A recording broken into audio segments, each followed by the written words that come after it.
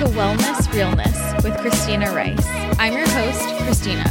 I'm a nutritional therapy practitioner, holistic health coach, Reiki practitioner, and the creator of ChristinaRiceWellness.com, where you can find my blog, recipes, services, programs, and ebooks.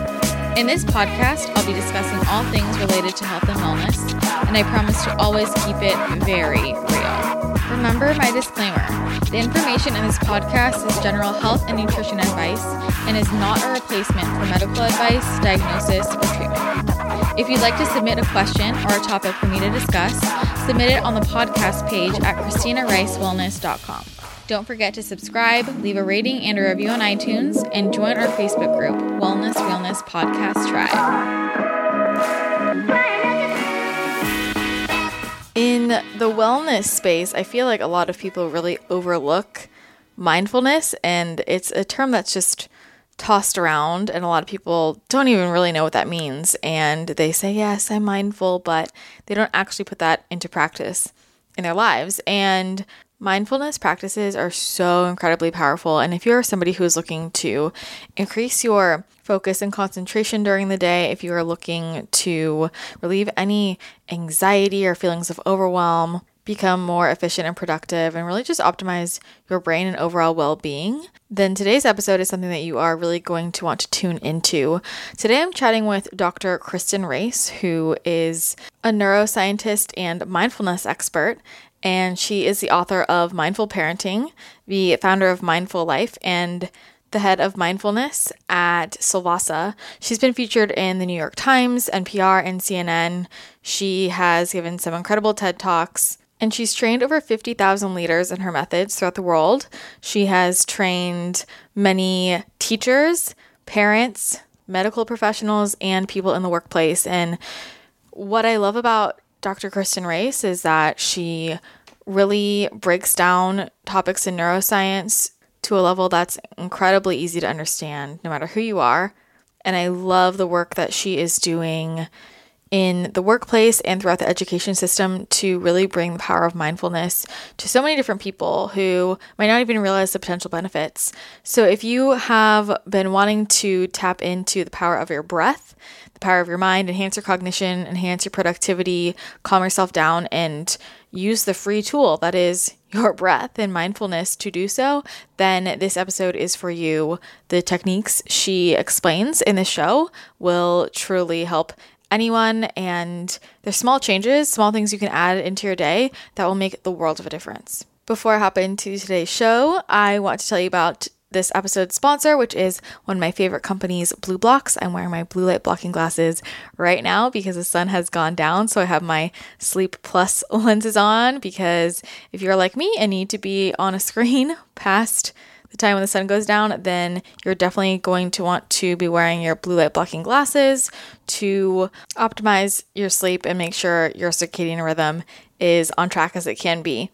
Wearing blue blockers can obviously help with your sleep, but also impact your energy levels, boost your mood, balance out your hormones, and regulate your appetite.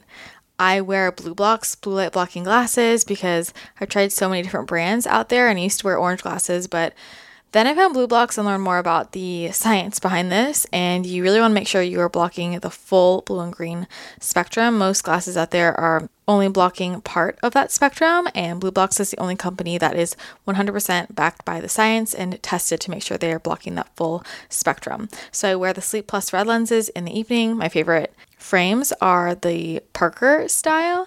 And then during the day, I wear the blue light clear lens, which is best for people who work in more natural lighting during the day. But if you struggle with seasonal depression or you work under harsher artificial lighting, like in an office, then I would recommend the Summer Glow yellow lens. And if your blinds don't block out all the light despite being labeled 100% light blocking, then you should definitely get the Remedy sleep mask, because this has saved me. This is a 100% light blocking sleep mask that really helps improve your REM and deep sleep. And my sleep is so important to me so that I can be as productive as possible. And that's why I cannot live without my blue blockers on evenings when I forget them. I feel so tired the next day. I get not a very good night's sleep, and they make a huge difference.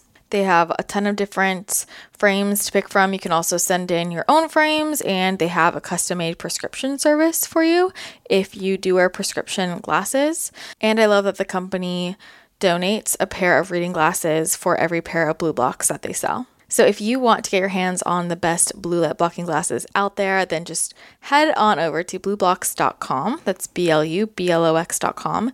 And my code WELLNESS, WELLNESS, will get you 15% off. Again, that's spelled blueblox.com, BLUBLOX.com. And my code WELLNESS, WELLNESS, will get you 15% off. So that will help to biohack your sleep and your productivity, efficiency, and just your overall functioning during the day. And now we're going to dive into some really helpful, simple techniques you can use every day to practice mindfulness and boost your brain, balance out your mood, stay focused and clear throughout the day, all with the power of your breath. So let's go ahead and hop into this interview with Dr. Kristen Race. Thank you again so much for coming on the podcast. And like I just told you off air, I have been so excited to chat with you. I have so many questions. I love getting into brain health and mindfulness. But for anyone who's not familiar with you, can you just start off by telling my audience a little bit about you and what you do? Sure. So my name is Kristen Race. My background, I have a doctorate in psychology with an emphasis in neuroscience. And I founded a company called Mindful Life about 12 years ago. And it's all about building resilience to modern day stressors using brain-based mindfulness practices. So over the course of my career, I've worked with everyone. I actually started working in schools and working with children. That evolved into working with teachers around their self-care. That grew into working with parents and the family system. I wrote a book called Mindful Parenting. I gave a couple of TED Talks around my work, and then my work has expanded to corporations. I'm now the head of mindfulness for Solvasa, which is an integrative beauty line. And one of my most recent projects is a group called a Moxie Tribe, which is an online coaching community that supports working moms. So it's gone in a lot of different directions, but all really around the topics of neuroscience, mindfulness, and small things that we can integrate into our day that can really benefit our lives in positive ways. Yeah, you got a lot going on. I'm sure it keeps you busy. I'm curious what got you interested in neuroscience to begin with? Sure. It's interesting. I just have always been fascinated about the way our brains work. And when I got into it, the research around the impact on the brain of practices like meditation and yoga was fairly new. And I became really curious about how these practices that had been around for thousands of years, there must be a reason why they've been around for thousands of years. And this new research in the brain area was really starting to illuminate why these practices were so beneficial, exactly what they were doing on a physiological level, which for me reduced a lot of my skepticism around those kind of practices. And that is really what launched my interest in the neuroscience piece of behavior, of resilience, and how we can use mindfulness practices to enhance those things. Yeah, so I think the term mindfulness is thrown around a lot, but what does that really mean? Yeah, that's an excellent question, because I think it means a lot of different things to a lot of different people. For me, mindfulness is being aware of the present moment. And it kind of integrates into our life in different ways. There's the practice of mindfulness, which is where the meditation piece comes in. And that's where it's like a skill that you are trying to develop. And you do these mindfulness practices to get better at that skill. And then there's also a mindful approach to your life, which is just being able to be in the moment throughout your day, in your day-to-day life, to stay grounded, to stay present, to not get too caught up in the future or the past.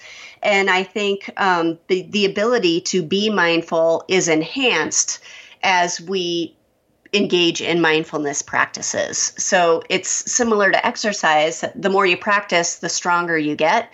And the more you practice mindfulness, the stronger the skill or the mindful approach to your life gets as well. Yeah, and why do you think that skill is so difficult for people now? I feel like we've really lost touch with that skill. Oh, absolutely. I think there's a reason why this is such a pop term these days. And the reason is because we need it so desperately. And if you look at, I don't know you, but I sense I'm a good bit older than you. But so I'm dating myself. I'm almost 50 years old. And when I was growing up, I went to school, I came home, I had a home life. My dad went to work, he came home, he ate dinner, and then the rest of his evening was really about relaxation and family time. And today, life is so much different, both for adults and for kids. We're faced with 24/7 accessibility, constant pings and dings from our emails, from our texts, from our social media notifications. There's no built-in downtime or restore time in our day like there was a generation ago. And that has a significant impact on our brains and in many ways triggers constant stress on our brains. So what mindfulness does is it helps us build resilience to all of these things that we have constantly coming at us, all of these little stressors, our busy schedules, our hectic lives, our constant demands on our time, our distractions. We're able to build resilience to those things in a way that can help us, be present and engaged during this crazy time. So I think the reason why it's so relevant right now is because life is just different than it was 30 years ago, 20 years ago, and our brains need some tools to help manage all of that. Yeah, I think everyone definitely needs to practice that muscle. I think especially the younger generations, because it's like they're growing up with all of this stimulation. Constant stimulation, absolutely. So you mentioned before that something that kind of sold you on these mindfulness practices was learning about the neuroscience aspect of things. So would you be able to explain a little bit more about like what's going on in the brain with when we engage in mindfulness practices? Sure, absolutely. So if you think, speaking very basically in terms of our brains, there's two main areas that are impacted, both by stress and by mindfulness. And the first part of our brain that's impacted is our prefrontal cortex. So this is the part of our brain right behind our forehead. It's from an evolutionary perspective, it's the newest part of the human brain. And that part of our brain is responsible for skills like attention, like impulse control, problem solving, decision making, forward thinking. It's the rational part of our brain, and it allows us to think clearly, to work productively, and to engage authentically with the people around us. So it's a really important part of our brain. The other part of our brain that's involved is our limbic system, and specifically the amygdala, which is basically the survival mechanisms in our brain. So when you hear the fight, flight, or freeze response, that's all linked into our limbic system and the amygdala. And what happens in our modern lives is all of the little stressors, all of the distractions from our modern technology, all of these things stimulate the alarm systems in our brain. Our brain doesn't distinguish between a life-threatening circumstance and a modern-day annoyance. So we interpret, being chased by a saber-toothed tiger in the same way we interpret a long line at the Starbucks drive-thru. So because of that, we're constantly stimulating these survival mechanisms in our brains. And when those mechanisms are stimulated, our prefrontal cortex essentially shuts down. That's part of the stress response. So we end up operating from this impulsive, reactive, irritable, anxiety-provoking part of our brain rather than responding from the more thoughtful, problem-solving, attentive, aware part of our brain. So what mindfulness does is it strengthens our prefrontal cortex. So as we practice a meditation, a breathing meditation, or even like a brief taking 3 breaths when you find yourself in a difficult situation, what we're doing is we're stimulating our prefrontal cortex. We're bringing that part of our brain back online so that we can respond to situations thoughtfully using that part of our brain rather than just reacting impulsively. So you can see how in our modern lives, it's very easy to have 8 different things go wrong just getting out of the house in the morning. Your kids wake up late, somebody forgot their homework, you get a text that a coworker is sick and isn't going to make it, you're low on gas, there's traffic. All of those things are stimulating those alarm mechanisms in our brain. And it's easy to walk into work at 8 o'clock in the morning and our prefrontal cortex is not functioning at all. So somehow we got to bring that part of our brain back online so that we can work productively, we can have authentic relationships, we can solve problems, we can be productive in our day. And that's where mindfulness comes in, is helping us to do all of those things. Okay, so basically in the moment you can use that mindfulness practice to turn your prefrontal cortex back on, right? To activate it? Yeah, exactly. And that's, certainly I talk about kind of formal and informal practices. Mm-hmm. So a formal practice is a daily meditation. But there are also things you can do in the moment when you find yourself triggered, when you find that alarm going off, to bring your prefrontal cortex back online. So an example I like to use is a practice I call PBR. P as in Paul, B as in boy, R as in Rebecca. And the way it works is when you notice you're triggered, when you notice kind of that alarm is going off, something is stressing you out, say you open your inbox and you get an email from your boss that has something that's really triggering you, you simply pause, you take a deep breath, or maybe 2. And the reason we do this is because when we're stressed, we only breathe in the top quarter of our lungs. So by taking 1 or 2 deep breaths, we bring our sympathetic and parasympathetic nervous system back into balance.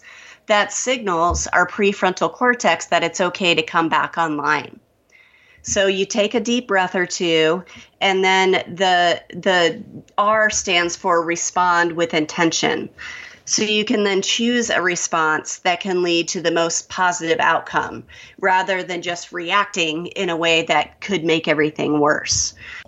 So PBR is a practice that I use dozens of times a day. And, I use it when reacting to teenage children. I use it when something comes across my inbox or my text, or a situation with my husband, or a long line in the grocery store, somebody cuts me off in traffic. It's just a way to take just a second to choose a response rather than just react. And it can be incredibly powerful. Yeah, well, it's interesting because it seems so too simple, just breathe. But I was just talking to someone yesterday about this. She's, struggling with stress. She's a client, and I asked her, "Do you breathe during the day?" Yeah. And she stopped and she was like, I mean, I sigh a lot, so maybe not. And I said, let's just pay attention and see if you breathe during the day, because I know for myself, for so long, I felt so caught in fight or flight all the time. And then I noticed, I don't breathe. I hold my breath for so long, constantly, all day long. Of course I'm going to feel stressed out. Yeah, and most of us do. So when we have a breathing practice that we practice daily, for example, first thing in the morning as my coffee brews, I spend 3 to 5 minutes paying attention to my breathing. And because of that, my brain creates a habit of paying attention to my breathing. And it also increases my awareness. So I'm much more aware when I'm triggered, and I can feel it happening in my body as it occurs because I've done this breathing practice to increase my awareness. And that allows me to be, I'm much more able to use those PBRs when I need them. Because of that increased awareness. And I compare it to, in my book, Mindful Parenting, I talk about, if you have 2 4-year-olds and they are having a temper tantrum in the grocery store because mom doesn't want to buy the fruit roll-ups or whatever that they want, and you tell them to take a deep breath to calm down, the 4-year-old who practices breathing in preschool every day will be able to do that. The 4-year-old who has never practiced breathing in their life will not be able to do that and will likely scream louder. And so that's where the formal practice comes in. It works for the same for adults. When you become used to paying attention to your breathing throughout the day, having a formal practice, you're much more likely to use that PBR in those situations where you need it. And we see this over and over again in our schools programs, that classrooms where kids are learning this and they're practicing this on a daily basis, they're much more able to use these practices when they really need them. And it works the same for adults. Okay. So can we talk more about what a formal mindfulness practice would look like and how people get started with that? Sure. Absolutely. And I think, some people get really intimidated by the thought of meditating, and they'll say, oh my gosh, my mind is way too busy for that. I could never clear my mind.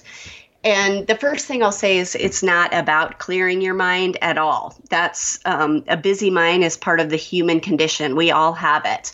It's about picking a point of focus and holding your attention there, noticing when your mind wanders off, which it will again and again and again, and coming back to that point of focus. So as an example, if your point of focus is your breath, maybe it's where you feel your breath in your belly or your nose or your chest, that's your point of focus. That's kind of your anchor. So you bring your awareness to each inhalation and exhalation. And then when your mind wanders to your to-do list or your grocery list or whatever it might wander to, you simply notice that it's wandered and you come back to the next breath. And each time you come back, you strengthen the neural pathways in your prefrontal cortex. It's like doing reps in a gym. The more your mind wanders and the more you bring it back, the stronger those neural pathways become. So you can do this. I am a big believer that 3 to 5 minutes of doing this in the morning is huge.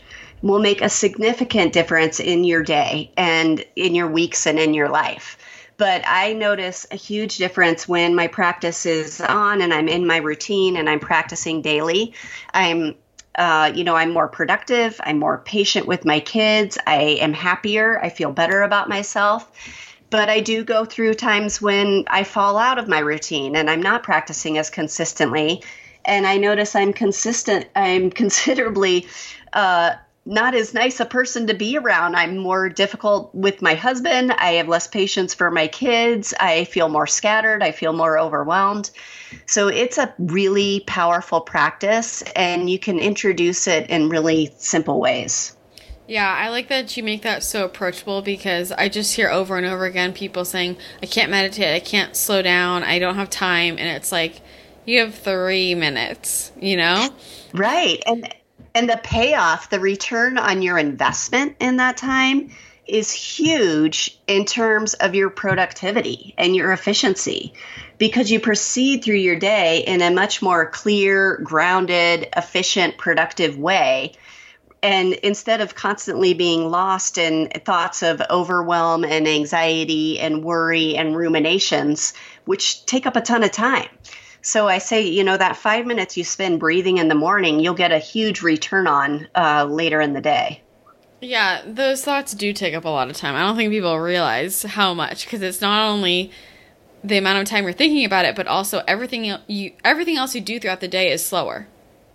Absolutely. Absolutely. And you think of even the way you respond to your kids or to your partner that trigger a much more difficult conversation because you're overwhelmed and scattered and anxious and not being a very nice person versus being able to come to that conversation in a different way. You know, you can waste all kinds of time and go through all kinds of unnecessary negative emotions because of it. Yeah. So I'm curious, do your kids have a formal mindfulness practice? I would not say, well, I'll say two things. They were very resistant, as you would think they would be, to learning mindfulness practices from me. I think being their mom, that was hard. But luckily, I had trained the schools that they went to. So they received mindfulness training as part of the school day, which was huge. Because, you know, school days are consistent, they're routine, and by giving them those opportunities to practice every day at school was enormous. I will say we do a lot of things informally as a family. And I notice them using mindfulness more and more as they've gotten older, especially into their teenage years. So some of the things we do informally is we'll practice gratitude at the dinner table. We'll write down things we're grateful for on scratch paper, put it in a jar, and once a week we'll pass the jar around and read what people have written. We have very clear rules around technology around the dinner table and around family times. When we go out to restaurants, it's a time to be engaged and present without phones, without use of those kinds of things. And I notice a lot in their athletics. My son was a ski jumper for a long time, and he would use breathing techniques at the top of a ski jump to calm himself down and to kind of get himself focused and in the zone. So I see it kind of creeping into their lives in different ways. My daughter will use different meditation apps and things like that to help her fall asleep at night. She has a hard time sleeping, which I think is pretty common for teenagers to get themselves to sleep at night. So it's not something that you can mandate and say, you have to sit down and meditate. But I think they learn a lot from watching us, watching how we handle difficult situations and how we manage our emotions. And that definitely has a trickle-down effect on them and on their stress level as well. Yeah. So do you teach specific breathing patterns? Sometimes I do. So I would say in an everyday mindfulness practice, I don't. I just use my natural rhythm of breath. Mm-hmm. And I set a timer. Well, I don't even set a timer. I set my coffee to brew, and I hear my coffee dings when it's ready. So that's that works as my timer. But I also, in coaching teams and in working with kids in different situations and adults in different situations, I will use different breathing patterns. So a couple examples of those, and I actually write about these. I have a book called And She Said Breathe. And it's about a 6-year-old girl who goes through her day and she has all these different things that happen to her. And she uses a different breathing technique for each of these things that happen based on whether she wants to calm down or whether she needs to wake up. So it's kind of a fun take on that. But some basic ones are, if you feel like you need to calm down, if you're triggered, if you're angry, if you're overly stimulated, then you want to increase the time of your exhalation compared to your inhalation. So as an example, you might inhale to the count of 4 and exhale to the count of 7.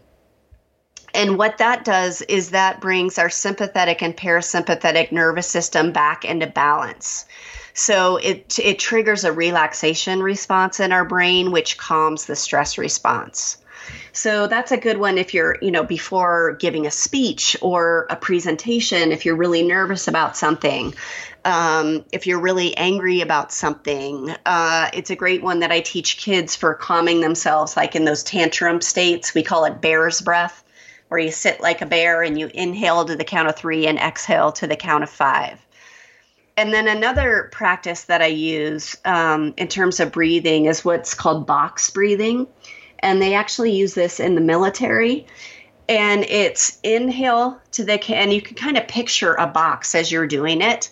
So if you picture inhaling to the count of 4, hold for the count of 4, exhale to the count of 4, pause for the count of 4. Inhale 4, hold 4, exhale 4, pause 4. And so you kind of picture this box, and that's a really great way to create a focused but alert state of mind. So before taking a test, that can be a great one, before a game, before another one, before a presentation, or even before sitting down to do a project where you really need to be focused and engaged. When you're starting a meeting, if you're the head of a team for a team meeting, that can be a great one to do a few rounds of box breathing. So there are a lot of different ways to approach it. Yeah, I use both of those and they help me so much. I'm curious, have you had like a breathwork session before? Have you done that? I had done a lot of different kinds of breath work, through lots of different pranayama and through yoga classes and, all kinds of different workshops throughout the years, led by all different kinds of spiritual teachers. Yeah. And it's powerful. It's powerful stuff. I always kind of come back to what's it doing inside my brain? How is it impacting my nervous system? What parts of my brain are being stimulated? That's just kind of my brain geek gig on all of it. But it's fascinating stuff to play around with for sure.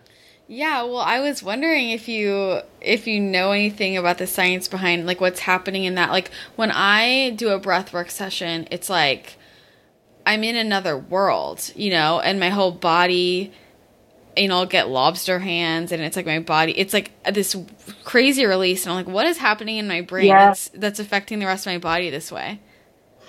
Well, certainly if sometimes you go into a breath session and they'll have you inhale and exhale really quickly, like do those types of breathing. Mm-hmm. And that actually triggers a response in our nervous system, which is more similar to that fight, flight, or freeze response. Mm-hmm. So it's almost triggering a stress response, and the blood flow comes in and focuses on our most essential organs, so in our trunk area and our brain. So that's part of the survival mechanism, is that's where the blood goes the most.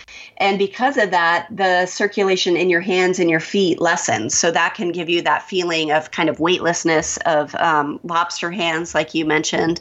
So it kind of, our brain is trying to interpret the different signals based on the breath. It's actually our physical body that tells our brain what's going on more than it is our brain telling our physical body what's going on in those situations. Does that make sense? Yeah, that makes sense. It's crazy how much the breath can affect everything. Well, and I mean, going back to that, like the brain and body communicating, I've talked to a lot of breathwork experts who promote this as just like the way of healing for people. And it's like, that's super powerful. Through breath work, like you can heal physically?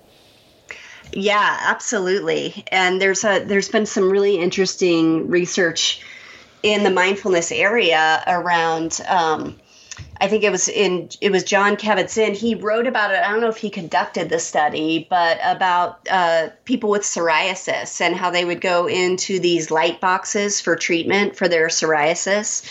And one group was taught mindfulness meditation and the other was not.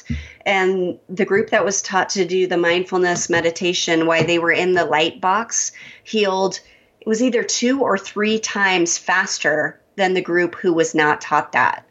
So there's significant amount of building research on the benefits for our immune systems. Wow, that's so interesting. I love that they're actually doing research around that. Oh yeah, it's a huge field. There's so many different ways, so many things to look at right now. It's almost overwhelming because there's so many different ways to go with it. But it's really exciting stuff. Yeah. So I'm also curious more about what you were teaching schools, because I mean, I think this is really fascinating. I have a lot of teachers in my life, and I hear about their days and their stress levels and the kids, and I'm curious what you teach in schools and what kind of like practices they implement. Sure. So we have a program. It's called the Mindful Life Schools program. And it is actually what I started with my work. And it's a combination of mindfulness practices and movement, and introducing them to kids in developmentally appropriate ways. So it's not the same kind of meditation that I'm going to teach you, or I'm going to go into Coca-Cola and teach their employees, but it's fun, it's kinesthetic, it involves a lot of games. And essentially what the curriculum looks like is teachers spend 5 to 10 minutes a day, if they have it, walking kids through these different practices of a listening practice, a movement practice, and a breathing practice, which those 3 combined take 5 minutes. They do a little bit of teaching at the beginning of the week because there's different skills that we work on each week. And what happens is, when we first did our research, what we saw was for the kids was there was a significant increase in their attention, improved emotional regulation, and decreased behavioral referrals and problems in the classroom. And so that was amazing. And then the other really interesting thing that came out of the research is when teachers participated with the students. So rather than me coming in and teaching the class, but the teachers themselves did the practices with their classes, they had a significant reduction in their own stress level. And you saw this trend throughout the school year, which is amazing because when you think for most teachers, their stress level ramps up as the school year goes on, and we were actually seeing a decrease. And so there's a lot of amazing things about that. Number one, for teachers trying to move through curriculum, what they reported was by spending that 5 minutes when the kids walked in the morning, getting everybody's prefrontal cortex stimulated, they were able to move through material so much more quickly. They were not having to repeat as many things. They weren't having as many behavior problems. It made their day so much easier by spending that time with the kids practicing in the morning. And then the other thing that happens is, we have mirror neurons in our brain that reflect the emotions around us. So by having teachers that were less stressed, the kids themselves were less stressed. There was a huge reaction between the teacher's stress level and how the classroom felt and functioned. So incredible benefits in that work, both for teachers and for students. And we actually expanded the program once we found out about how it was impacting teachers, so that about 50% of the program is focused on the work with the kids and 50% of it is on teacher self-care, which is so important to build resilience for these teachers, to keep them in the classrooms, to reduce turnover in these schools.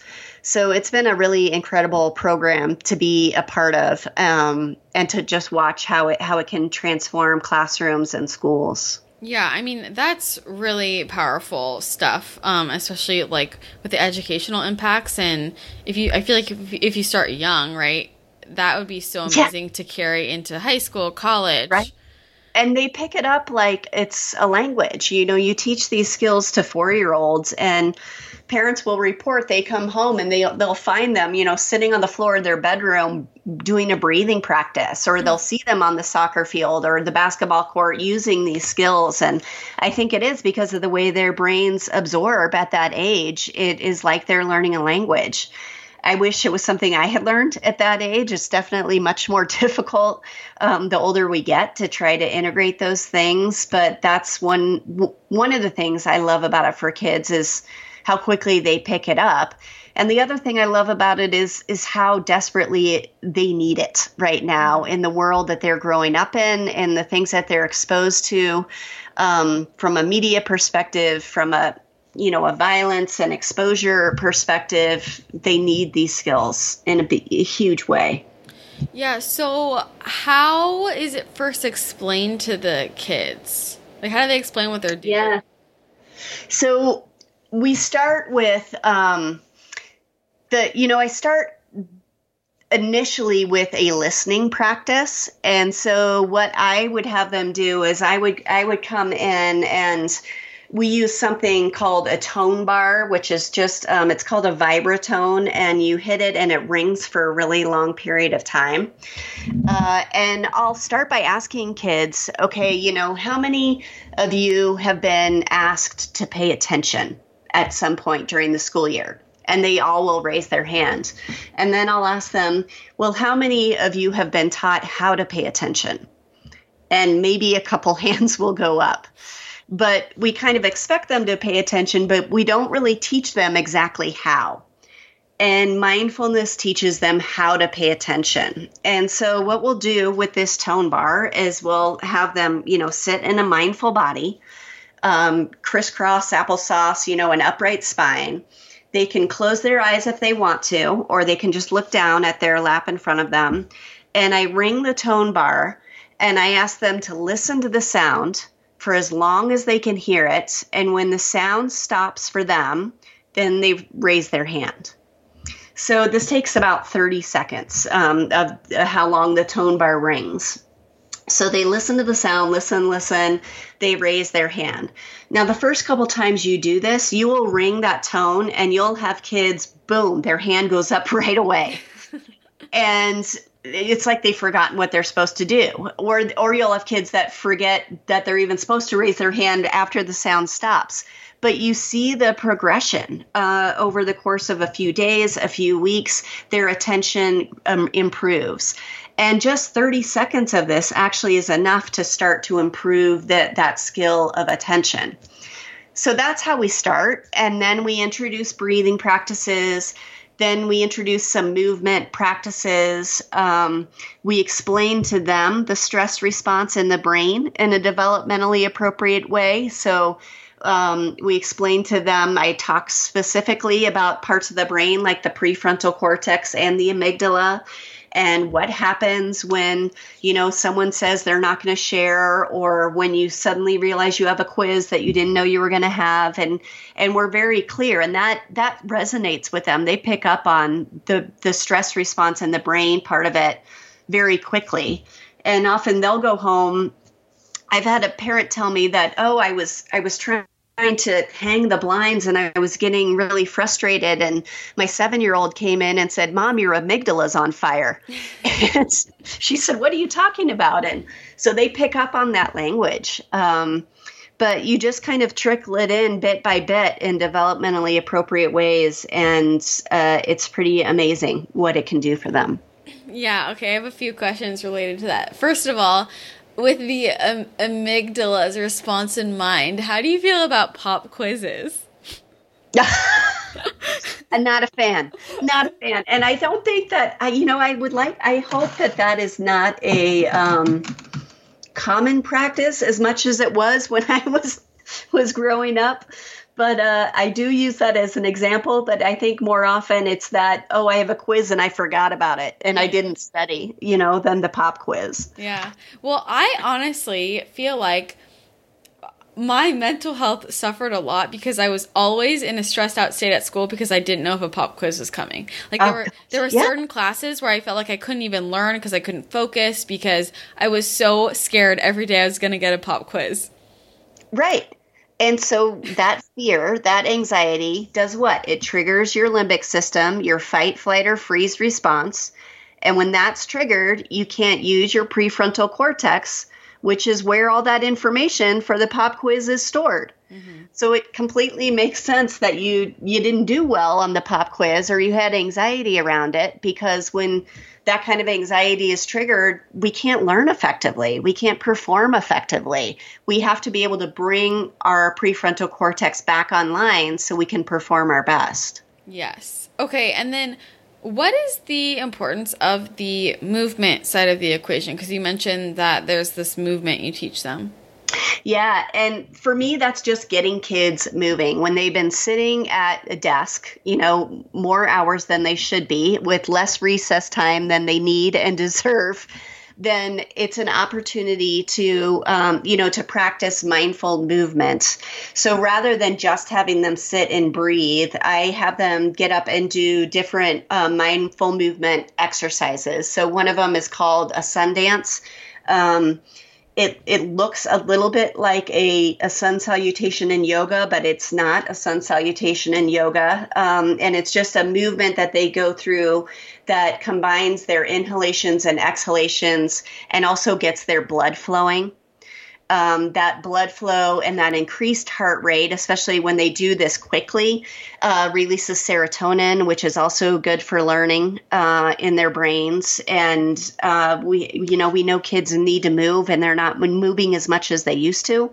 So it was very important for me to have that be a key component of this mindfulness program. And I think it is one of the things that distinguishes our mindfulness program from a lot of the other programs that are out there. Okay, yeah. I mean, also, isn't there science behind I guess because you just explained the prefrontal cortex. Like, I feel like I memorize things better when I'm walking. Oh, yeah. Absolutely. I mean, for me, most of my kind of aha creative moments happen when I'm on a mountain bike ride. So I think it's recognizing that we all learn differently. And I really believe that physical movement can be an effective way to integrate what kids are learning, to inspire creativity. There's so many great brain benefits to movement and exercise.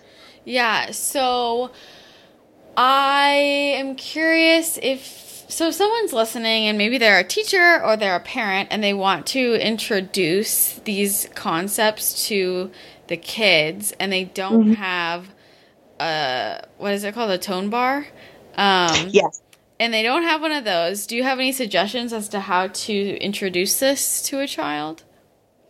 Sure. Well, there's tons of resources on my Mindful Life Today website, both for parents and for teachers. The book has a ton of different exercises. There's a whole chapter on different activities for families. And then there's the schools program has a ton of different exercises as well. But you don't have to have like props or a vibratone to practice mindful listening. Another way to do it is just have kids sit in a circle. Again, ask them to close their eyes or look down in front of them and ask them to listen for the farthest sound they can hear. And do that for 30 seconds, for 20 seconds, depending on, the attention of the kids in your class. And in schools, there's tons of noises going on all over the place. And so sometimes I'll say, okay, let's listen for the farthest thing we can hear. What's the farthest away sound you can hear? And then I'll have them share that. And then we'll do it again and say, okay, listen to sounds inside this room. Listen to sounds close to you. Then listen to the sound of your own breath. Can you bring your awareness to your own breath? So kind of going from the outside in can be a great way to practice mindful listening in your transitions from one classroom to a specials class, to a PE, or to music. As you're walking through the hallway is a great time to practice mindful listening. Out in a park or during recess can be a great time to practice mindful listening. So there's lots of different ways you can do it without any props. Okay. Or you don't necessarily need anything. But I think what the program and the books give you are lots of different ideas for ways to do it. Yeah. I just think it's so amazing that this is being implemented at certain schools at such a young age. Like, I have a lot of clients who are in college, and actually just this morning I was talking to someone and she was telling me, like, I just can't focus in class. She's like, my mind just wanders. It's been an ongoing problem forever. Like, I can't be present. Like, what do I do? And I think about when I was in college and I had the same issue. I just learned to accept that I was never going to be able to pay attention. I would just learn it when I got home. Like, in class, I could not pay attention. as hard as I tried. Even I remember I would take notes and I didn't even know what I was writing.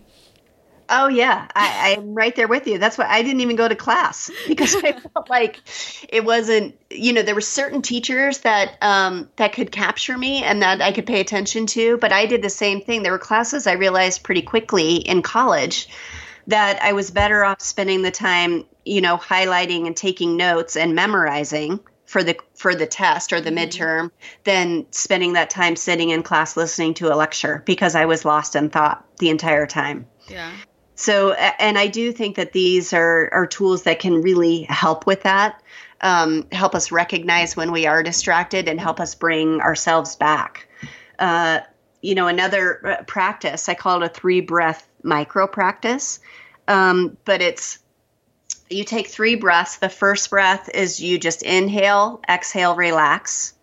The second breath, you inhale, and as you exhale, you just notice, bring your awareness to areas of tension in your body and try to release them in your exhale. And then the third breath is to inhale and ask yourself, what is most important right now? And it's just a way to kind of bring you back wherever you are, whether you're sitting in a meeting, whether you are in a conversation, whether you are trying to get something done at work. Just a way to kind of use the breath, again, to stimulate that part of your brain that's going to help you be focused. Yeah. Do you teach that like in corporate spaces as well? What do you teach when you're working, with corporate spaces? So in corporate spaces, we teach the kind of a formal practice in a simple way, a 3 to 5 minute practice. We teach how to, use mindfulness in moments where in difficult situations, whether that's a work conversation, whether it's a difficult email you received, whether it's you're feeling overwhelmed and anxious. We talk about how to create a more positive, healthy work climate through increasing optimism and happiness and positivity in the workplace.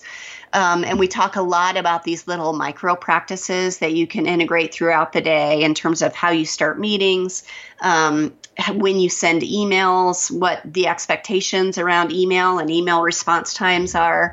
So all those kinds of things that can build up and take away from efficiency and productivity, as well as employee wellness are things that we address in our mindfulness in the workplace course. Yeah, I mean, when you just say emails, I have to box breathe immediately. Right. Yeah. Yeah. So, I mean, I think that everyone would benefit from this so much. And I think about, I work mostly with people who have chronic illness. And so many of them are just trapped in the freeze response. And like, that is what triggered their illness and is keeping them in that state of chronic illness. Right. And it's like, how do we get someone out of the freeze response, because we've passed fight or flight, like we're in freeze and people are stuck there and they just don't even realize it and they don't know how to get out, 100%. And that's what I did leave out of my background story at the beginning of the interview is when I was back in 2005, I was finishing my doctorate degree studying the neurology of stress. I had a toddler. I was pregnant with my second child. I had a full-time job. I was trying to finish my dissertation before the next child was born. I was remodeling my house. And right after my son was born, my second child was born, I was diagnosed with an autoimmune disease that was likely triggered by stress. And here I was, like, this is what I was studying. And this is what happened to me. And I had to go on medication, and I was on medication for about 3 to 5 years. But I will tell you that it's these practices and everything I've learned through this business and kind of going through this and raising my kids and my own personal journey with these practices that now have me off all of those medications and feeling healthy and good. And it's a real thing. The stress and those emotions can trigger all kinds of immune issues and chronic illnesses and can make us physically sick. But there's also a lot we can do to heal ourselves and to keep ourselves well as well. Yeah, no, I really appreciate you sharing that story. And I think what people don't realize is, for me working with clients, it takes a second for them to understand, because I'll ask about their stress levels and they'll often say, I'm not stressed, just like normal things. I don't really feel stressed. It's because what they consider to be normal stress is at such a high level, like they're literally just in freeze. So that's normal to them, and they don't realize like being stuck there is what's keeping them sick. So I feel like our tolerance kind of adjusts. Yes, absolutely. Absolutely. So something else, just because you mentioned earlier mirror neurons, can you talk a little bit more about those? Sure. So, mirror neurons they're neurons in our brains, and they're the reason why when you hold an infant and you smile at them, the infant smiles back at you. And it's because when we look at someone, we not only kind of recognize that facial code and understand how they're feeling, but the area inside our own brain responsible for that same emotion lights up as well. So the problem is that these neurons don't only light up in response to positive emotions like smiling at infants, but that also means we pick up on the stress around us. And this is particularly true, I think, in the parent-child relationship, that even when parents aren't talking about their stress, kids pick up on it and they feel it. And also in the classroom, that teacher-student relationship and in partner relationships, when you're around certain people that kind of have a lot of negative energy and carry around a lot of negative emotions, it's hard not to let that sink in. But the good news with that is when we can kind of cultivate those positive emotions in ourselves first, that can be what catches. And we can spread those kinds of emotions to the people around us as well. But they're a very real thing. And when we look at functional MRI scans and you put different images of different facial expressions in front of people, you see different areas of their brain light up. So it's incredibly powerful and something that I think is particularly important for leaders. Yeah. Leaders of businesses, leaders of teams, managers. It's important for coaches. It's important for teachers. It's important for parents. Anybody in kind of that role that people are looking to feel safe, secure, and to look to for support.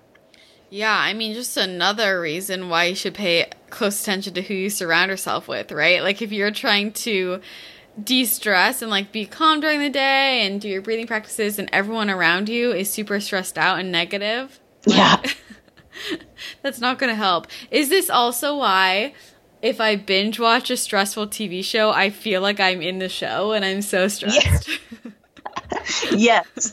This is why you should not watch Breaking Bad before bed. You can watch it any other time. No, I do. It is. Yeah. Like it is why taking in, certain kinds of shows like that can really stimulate and activate you and make it difficult to fall asleep. So if I'm watching something before I fall asleep, I try to make it something like The Office or Parks and Rec or Friends. Something that is just not going to stimulate you in that way. Yeah, well, I notice even just like if I'm watching a show and I'm watching, let's say I watch a couple episodes a day, it's like my whole day I'm super stressed out if it's a stressful show, and I'm like living my life as if I'm a character in that show, and I'm like, why am I so stressed out and angry at people, or like why am I scheming right now because I'm watching a show where other people are scheming? Do you know what I mean? Oh yeah. Yeah. It's especially like with the news. Yeah. That's a big trigger that people don't realize is that has a really negative impact on us when we take in a ton of negative news over the course of the day. Do you watch the news? I don't watch the news. I try to be very strategic in my online resources for news. Mm-hmm. I stopped that years ago because I realized what an impact it had on me. Yeah. And my parents think I'm crazy. How can you not watch the news? They've got news on for 3 hours in the morning and 2 hours every night. And when I go to their house, I just I'm activated right when I walk in the door. Yes. But I try to stay knowledgeable on what I need to stay knowledgeable on and about, and not much more than that. Yeah, I can't watch the news either. And same thing with my mom. And she's probably the most stressed out person I have ever met in my life. She runs at 1,000,000 miles a minute. And she watches the news for 2 hours in the morning and 2 hours before sleep. Yeah. There was just a study that said when people watch 3 minutes of negative news in the morning, at the end of the day, they're 27% more likely to report having had a bad day. Oh my gosh, I believe it 100%. So it's a real thing. Yeah. Wow. Okay, so this leads me into what I wanted to kind of wrap up with, which is talking about media and technology. I feel like this is such a hindrance to our ability to be mindful nowadays, especially as we were talking before, younger generations who are just attached to their phone. And I feel like it's so hard for people to go on any type of digital detox. It's really difficult. And, you know, the technology isn't going away by any means. So we need to learn how to manage it rather than having it manage us all the time. Mm-hmm. And I think, I'm very rigid, and I'm probably back in the dark ages in terms of how much I manage my technology, because I know how much it impacts me. But I think just looking for an easy place to start is thinking about windows that you can just give your brain a break from that. So as an example, if you drive your kids to school, can you leave your phone, if not at home, in the glove box while you drive your kids to school? When you come home from work, can you put your phone and computer away for the 60 minutes from the time you walk in the door?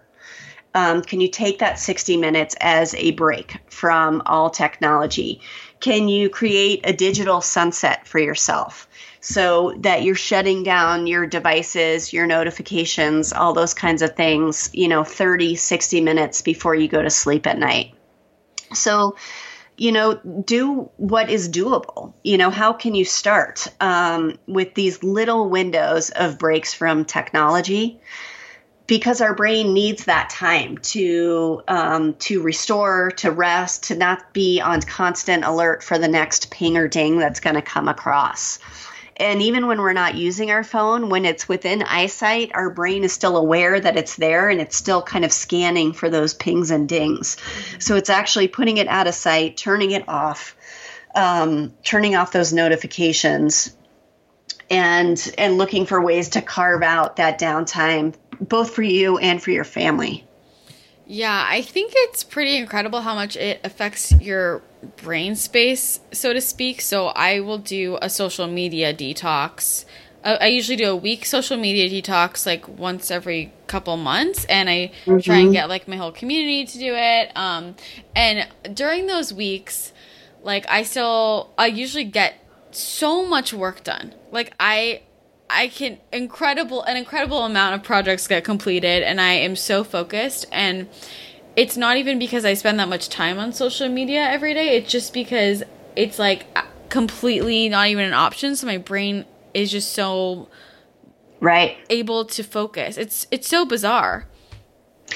Right. Yeah, and it's the it's those quick checks, like here and there, like, oh, I'm waiting in the grocery line, let me see what's on Facebook, or I'm working for this integrative beauty line, and one of the things we talk about is when you put your cleansing mask on, instead of going to your social media feed while you're waiting for it to dry, can you write down 3 to 5 things you're grateful for in your gratitude journal? Yeah. How much more is that going to serve you than taking those 2 minutes to see what's on Facebook?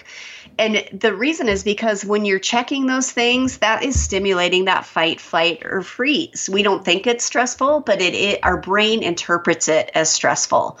So the reason why you feel so focused during those detoxes is because your brain is having those natural breaks, and it's able to perform better because it's getting a little bit of downtime without those constant little checks throughout the day. Yeah, that makes so much sense. And I think another aspect of this is that it seems to be so much harder for some people than others to take a break from technology. So, for example, like if I do a social media detox or a technology detox, it's really interesting for me to see other people's reactions and how many people say, oh yeah, I'm going to do it. And they're all excited, and then they can't last a day because they're addicted. Right. Like a drug addict. Right. Oh yeah. Completely addicted. I know. I think at some point in the future, we're probably going to see like digital rehab centers or something. Well, yeah. I mean, is there science behind like how that compares to other types of addiction in terms of your brain?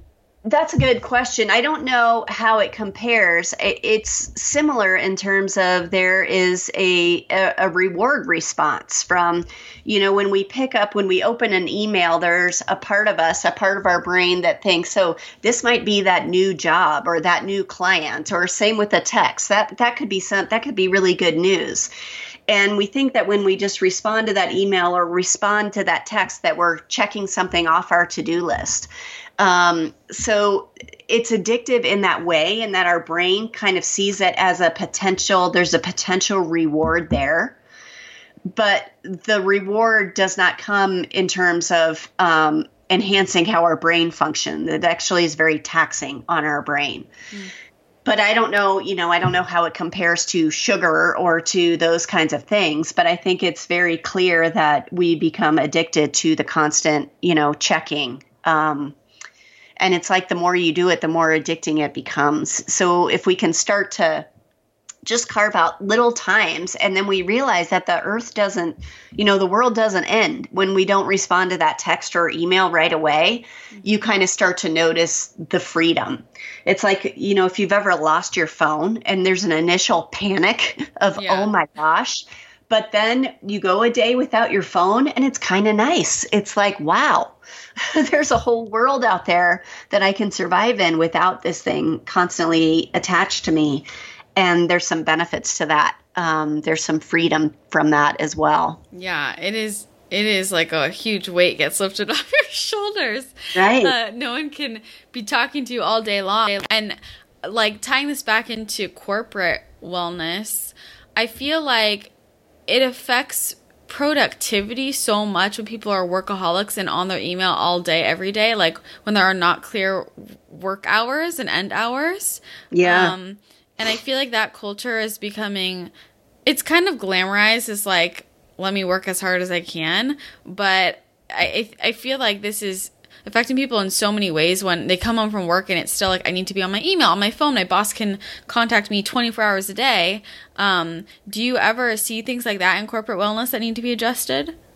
I do. And I think that pendulum is shifting somewhat, that no longer is that badge of honor that it used to be. Okay. In some, there are some climates where it's sure that still is the way. It's like, if you have to pay your dues, you have to do everything I did to climb the ladder. But I also see a lot of forward-thinking companies that are realizing the cost of that on efficiency and productivity and employee wellness and the cost of sick days. And they are doing things like they are implementing policies of no email Saturdays. You cannot send an email to somebody else in your company on a Saturday. That's the policy. And so it's kind of forcing people to let go, or mandatory vacation time. You have to take this time off. And so that's what we're seeing, because these companies are really starting to recognize the cost of burnt out employees. Yeah. What do you think of this new, I don't know if it's new. It was new to me when I first heard about like unlimited PTO trend.